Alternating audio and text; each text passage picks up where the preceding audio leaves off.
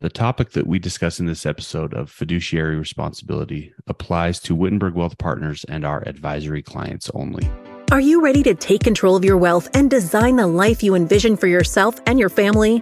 Welcome to Wealth of Insight with Austin Wittenberg from Wittenberg Wealth Partners. Austin guides you through the entire planning process to help you build a plan that seeks to protect your financial future. He empowers you with creative investment opportunities and planning ideas to help you understand and achieve your long-term goals. It's time to gain confidence in your financial future. Now, on to the show.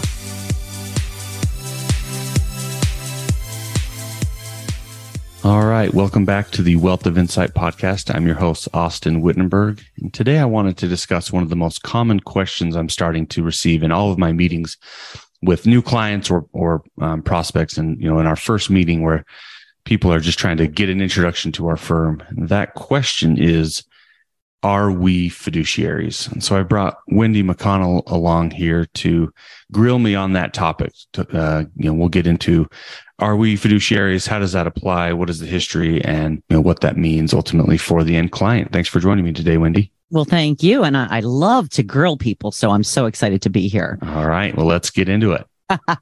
Okay. So let's talk about the actual definition of a fiduciary. Sure. So the technical, I don't know if this is what it says when you look it up in the dictionary, but this is what I have sort of in my mind is as the definition of a fiduciary. So a fiduciary is a person or organization that is legally required to act solely in the best interest of clients. And that legally required, we'll get into that a little bit later, but that's really the important thing. So a fiduciary is a person that's legally required to act solely in the best interest of clients without any undisclosed conflicts of interest. And, as an investment fiduciary, it's client-centered advice and putting the client's interest first. So in our industry, which is what we're going to spend a lot of time on today, that's what we're focusing on. A few other types of fiduciaries or people who are held to a fiduciary standard typically can include someone like an attorney, a tax advisor, or CPA. Real estate agents have a fiduciary obligation as well.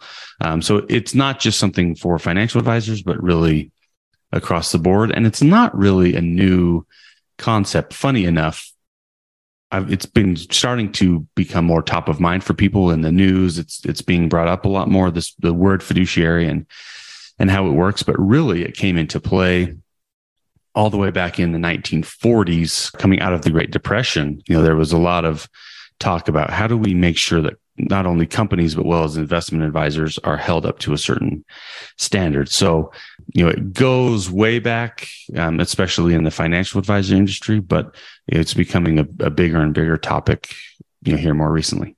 Okay, Austin. So are all financial advisors fiduciaries then? Yeah, interestingly enough, no. Right. So I just mentioned that the fiduciary standard started sort of back in the 1940s with what was called the Investment Advisors Act of 1940, but it doesn't necessarily apply to all advisors or all the types of services that a financial professional can provide. So this is really important to understand the differences between an advisor who is a fiduciary versus not. And the two different sort of standards in the industry are the fiduciary standard or the suitability standard. So those are the two standards that an advisor will be held to. And that fiduciary standard, as I mentioned earlier, so that requires that me as a financial advisor place the interest of clients ahead of my own and choose investments that are in the client's best interest. The suitability standard is a little bit different, where that requires the advisor to make recommendations that are suitable based on a given client's age, risk tolerance, and financial goals. So, for example, a client may have a low risk tolerance, so a bond investment might be suitable for them. And there's, hundreds or thousands of different bond funds out there. If you're only working under a suitability standard, you may choose a fund that may pay a better commission or do something, have better kickbacks as an advisor, and you would still qualify under the suitability standard because the client's risk tolerance and age, et cetera, meet that, even though it may not be in the client's best interest because the fees may be higher, et cetera. So those are really the two differences. And it's important to understand those differences when you're working with an advisor, of making sure you want to make sure you're working with someone who is held to that fiduciary standard and not just the suitability standard. How do you know, and how do you know when somebody is going on the suitability standard? And I guess the question is, who's really looking at all of this information and making sure that everybody's looking out for the client's best interest? So even though we operate under this fiduciary standard, we still follow the suitability standard, right? That it's sort of wrapped into it. And so the way that it's regulated is by FINRA or the SEC. So two of the governing bodies of the financial services industry are the ones that are making sure, that if there is an issue and there's a client issue and they file a complaint against me or whatever, it gets sent up the chain to those organizations. And part of that also is, for us being affiliated with Stratos as our registered investment advisor and LPL as our broker dealer, those are two places also where there's some oversight there on me to make sure that we're operating under this fiduciary standard and that the products that we recommend and all these different, the advice that we're giving. So it's, there's these national governing bodies, but then also on a more local level for us with LPL and Stratus Wealth Partners as our RIA, watching over and making sure, and when we're doing client paperwork and client accounts, there's all sorts of forms to sign and things we go through that outline why we think this is in a client's best interest. And here's, transparency on fees and all that kind of stuff. So there's, from the very beginning, we try to make sure it's all laid out. Is it a pretty standard to follow those guidelines, so to speak, or is it different for each client? So there is some difference for each client depending on their goals and needs and situation, but for the most part, it's pretty standard. And when you're dealing with larger firms like ours, it's pretty standardized. Where you may vary from the standardized rules are working with some smaller firms that don't have some of the same regulatory oversight. It may not be as standardized there, but when you start working your way up to larger firms like ours, then it starts to get pretty standardized. Gotcha. So how does it apply to your practice? Yeah. So, as we work with clients, well, we have this internal sort of saying that we always say, internal motto, I guess you could say, that is, if you take care of the clients, the money takes care of itself. And that sets us up to know, if we do what's in the client's best interest, ultimately, we will be well compensated for that, making sure that the clients get well taken care of. But it's the fiduciary duty, and some of that comes from our having a CFP designation, but this fiduciary duty that we implement in our practice. So what that means is we have a fiduciary duty that at all times when we're providing advice to our clients, we're acting as a fiduciary, and there's a duty of loyalty. That loyalty is me placing clients' interest above the interest of myself or our firm, and avoiding any conflicts of interest or disclosing conflicts of interest. The conflict of interest here primarily deals with things like compensation. So making sure compensation is disclosed and transparent, and that we'll just act professionally and, again, in the client's best interest. So there's that duty of loyalty. There's also a duty of care. So that duty of care is that I act with, care, I guess and skill and prudence and diligence in light of what the client has told me. So in light of their situation and in light of their risk tolerance and their objectives and their personal circumstances, that we factor all of those in to the advice that we're giving. And then lastly, there's a duty to follow client instructions.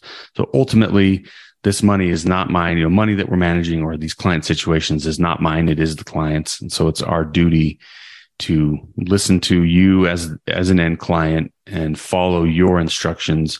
Certainly we'd like to give our advice and help people make decisions there, but ultimately it's their money. So we will make sure we follow their instructions. So as we're working with clients, again, just to recap that, there's a duty of loyalty that we have, a duty of care, and a duty to follow client instructions. And as we go through those three duties, that helps us maintain that fiduciary duty of putting the client's interests above our own. But the thing to remember always is that I'm the boss of my money. Right. Yes, absolutely. It is your money. We know that there are people behind the money here, right? So it's ultimately your money. You're the boss. We're going to try to help you make the best decision possible for your situation. But you may say, hey, even though we've laid this out, I still want to go this way over that way because of, whatever reason you have, and we will follow your instructions on those. That's good to know. So if I am shopping around for a financial advisor, what is it that I need to look for to know that the person is a fiduciary? The easiest way to find out if the person is a fiduciary, if that advisor is a fiduciary, first and foremost is to ask them. So as I started at the beginning of this podcast saying, this is one of the most common questions that I get in these first meetings. That's going to be the easiest way, is to ask them if they are a fiduciary, if they have a fiduciary duty to you as the end client. The other way to know, so if you're just scrolling around online looking for someone, you're looking for an advisor, you want to know, hey, does this person, have this fiduciary responsibility to me?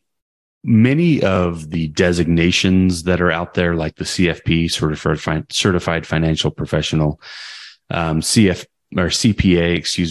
a lot of these designations, that alphabet soup behind people, on people's business cards, most of those certifications and designations have that fiduciary responsibility built into them as well.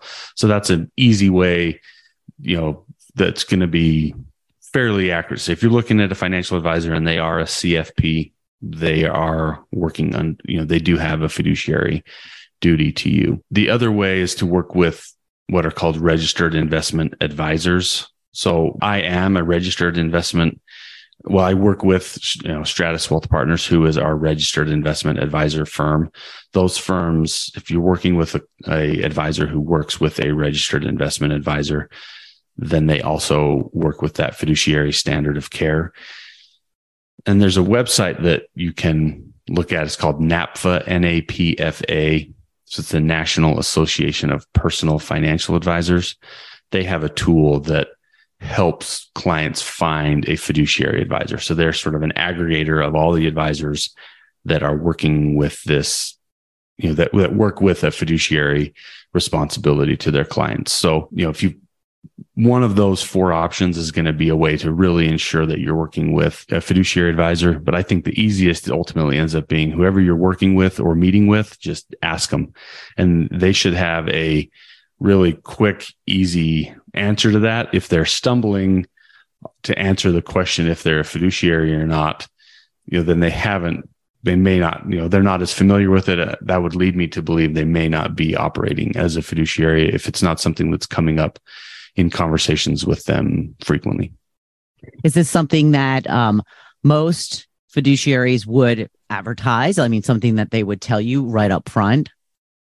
Yes, absolutely. It's becoming so important in our world today, to have that fiduciary responsibility, that it is something, if you go to our website, it's one of the first things, in one of the drop-down menus, one of the first things there is our fiduciary responsibility to clients. So I would guess that most advisors' websites are going to have something along those lines over the last decade or so. So again, this started back in the 40s, so it's been around forever. But there's been continued legislation recently that's brought it even more to the forefront, where it's become, really top of mind for clients. So most everybody, if they're operating in that form or fashion, is going to be advertising it, or at least having something on their website to discuss that topic, because it is becoming so important. What is it what was the legislation that they were working on that made it so that it seems that more and more people are fiduciaries now? Yeah. So there's been a few things over the last decade or so that have come into place with the DOL. There's been the DOL is the Department of Labor, and they oversee a lot of the 401k plans and retirement plans like that. And then there's also been recently some more more legislation around best interest and making sure that recommendations that we're giving are in the best interest of clients. So with that's brought a whole bunch of new forms for us to fill out with clients to help them understand why we are making recommendations. But those are the two biggest things I think that have happened in the last few years to bring it to the forefront. And then the CFP board is one of, that designation being one of the premier designations for financial advisors. They've also spent a lot of time marketing that topic as well. Again, just to reiterate that CFPs operate under this, and it's a really important differentiating factor. Was there some sort of funny business going on that was, causing harm to make it more present in business nowadays?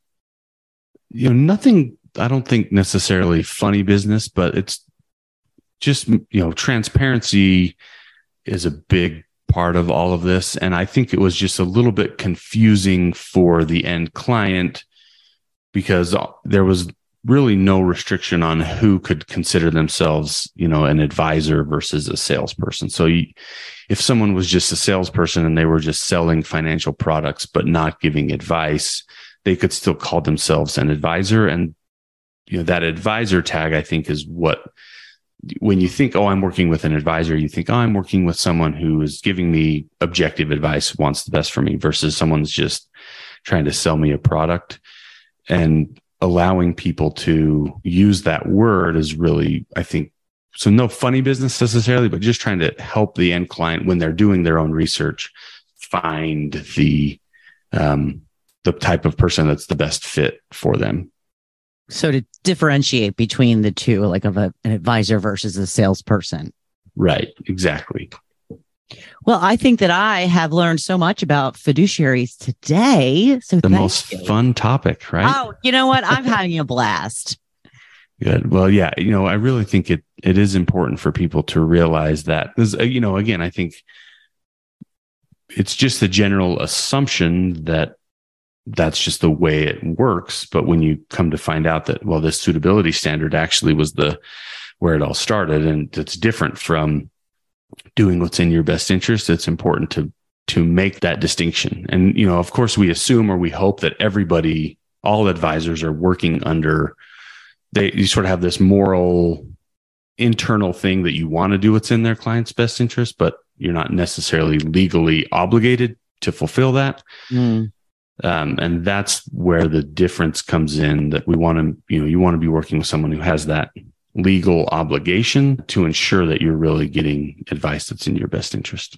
Well, thank you for all this information. I really appreciate it. Yeah, thanks for joining us, Wendy. And if you have any questions or you'd like to learn more, please check out our website at wittenbergwealth.com, or you can text me at 801-839-7056. Please remember to subscribe to the Wealth of Insight podcast and share with your friends and family.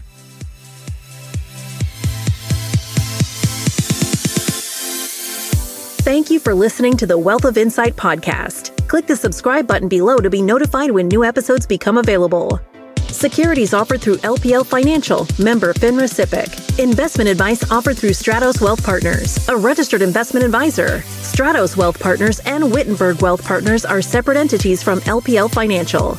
The information covered and posted represents the views and opinions of the guest and does not necessarily represent the views or opinions of Wittenberg Wealth Partners. The content has been made available for informational and educational purposes only. The content is not intended to be a substitute for professional investing advice. Always seek the advice of your financial advisor or other qualified financial service provider with any questions you may have regarding your investment planning. The topic that we discuss in this episode of fiduciary responsibility applies to Wittenberg Wealth Partners and our advisory clients only.